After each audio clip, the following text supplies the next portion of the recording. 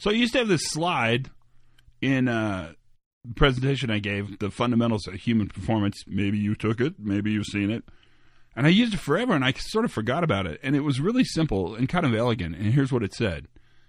Operators will operate whatever crap we give them.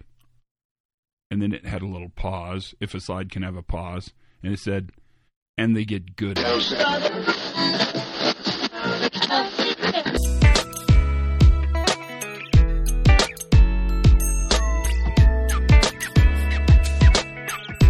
Hey everybody, pre-accident investigation safety moment. It's Todd. How are you? I hope that all is going well. Today is kind of a cool day. So I'm recording this on 2 day. It's 2/22/22. Just seems like that's worth saying, just in case you're wondering. If you're going to cite this in time. It means I can't ever use this again, but I don't care. I never use them again anyway. So this idea that operators can operate whatever crap we give them, this is a pretty good safety moment because it actually has kind of a couple arms to it.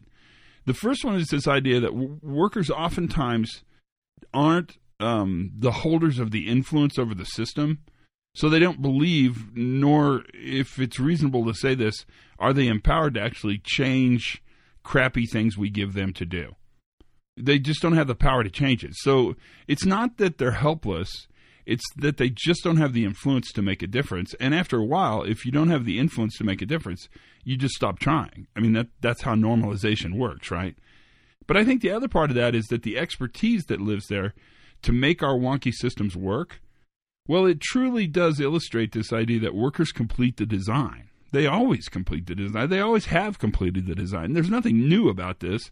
This is simply an idea that says workers will operate whatever crappy system we give them, and eventually, they get good at it. Efficient, effective, reduction in failure. I mean, they get good at it. And so we have to ask ourselves, no matter where we sit in the organization, how do we feel about that? How is that okay? And do we know where these crappy systems are? And do we know how far they have to adapt to make it go? And those questions, whether you're a leader or a worker or anywhere in between, those questions are relatively valuable questions to ask and ones to think about. That's for sure. And I think it's clever. But the reason it's clever is because it's true. You put a slide up in any presentation that says our workers will operate whatever crap we give them and they'll get good at it. You will be met with rounds of agreement, with supportive yeses. And that's how it works. That's the safety moment for today. Learn something new every single day. Have as much fun as you possibly can.